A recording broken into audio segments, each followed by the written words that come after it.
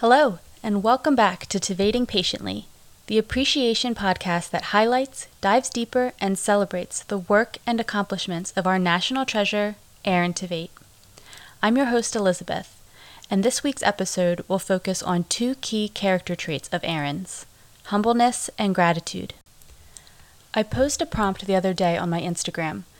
Describe Aaron Tveit in just 3 words. Aaron was described as charismatic, goofy, optimistic, an angelic singer, etc. But the word that consistently appeared in the comments was humble. Now, the definition of humble is having or showing a modest or low estimate of one's importance. Aaron fits that bill. In every interview he has done or speech he has given, he starts by saying how incredibly lucky he is for his managers, his work, the people he works with, etc. He's quick to say a humble thank you when praised, but then will divert the attention to those around him. In July of 2021, Aaron sat down with Odda Magazine and shared about his experiences with Broadway at a young age.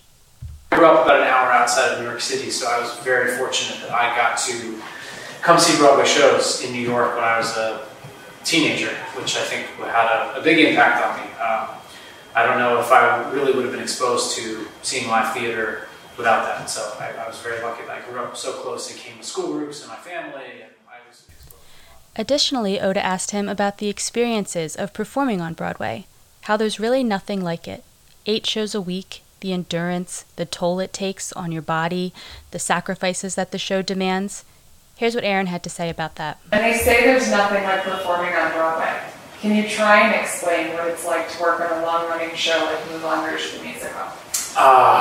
It's kind of like nothing else. It's obviously there's so much work that goes in before you even get to Broadway. All the shows you see have been in development for years and years, and in out-of-town tryouts and small readings and workshops. But actually being in the run on Broadway, it becomes almost like an act of conditioning because you have to do 8 shows a week, and it's much different than shooting a television show or shooting a movie where it's kind of one and done. You have to do the same thing every night, and a big part of your job is just getting yourself recovered from the night before, healthy enough to be back on stage. So that sounds mundane, but I think it's the great part of being in the theater is that you kind of feel like you're in this company of athletes getting through this thing every night and still putting on the same really, really high level of a production.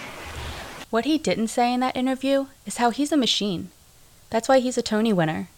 Moulin Rouge, for instance, Aaron performed in over 500 shows during his run.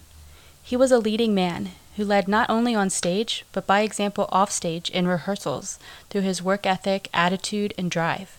Through the unknown of the shutdown due to the pandemic to cast changes, Aaron was a leading positive constant to those around him.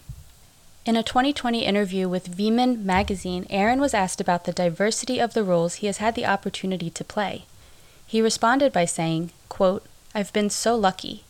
The last 10 years of my career, I've gotten to freely walk between different mediums and projects, from film to movies to plays.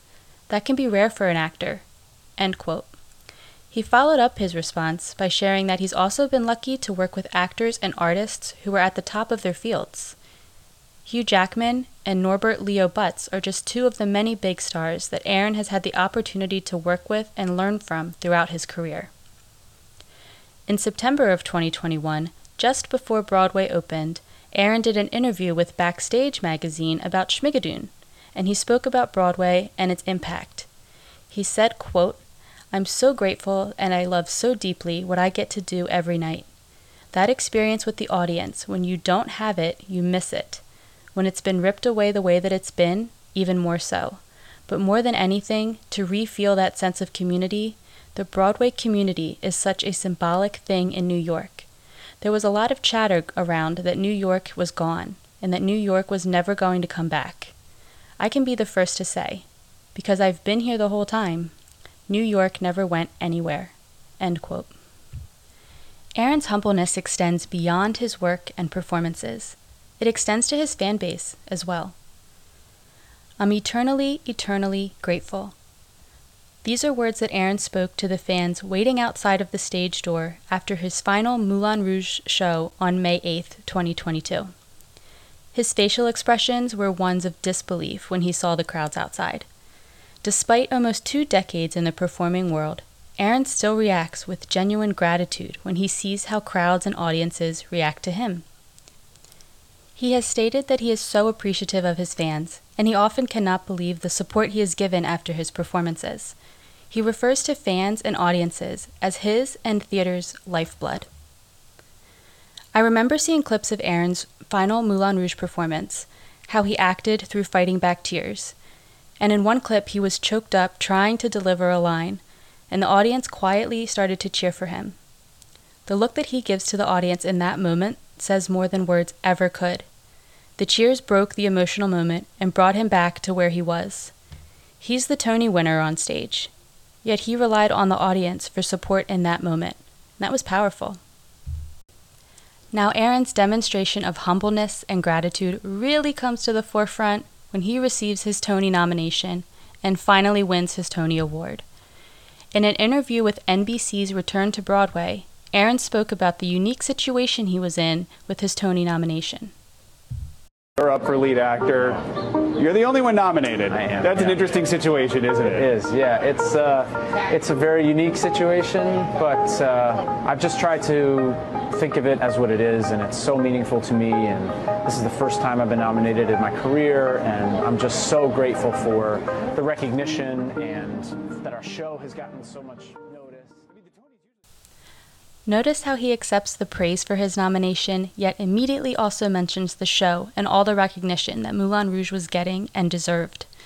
He went on to make an interesting comparison as to what grade he needed to get in order to win the Tony.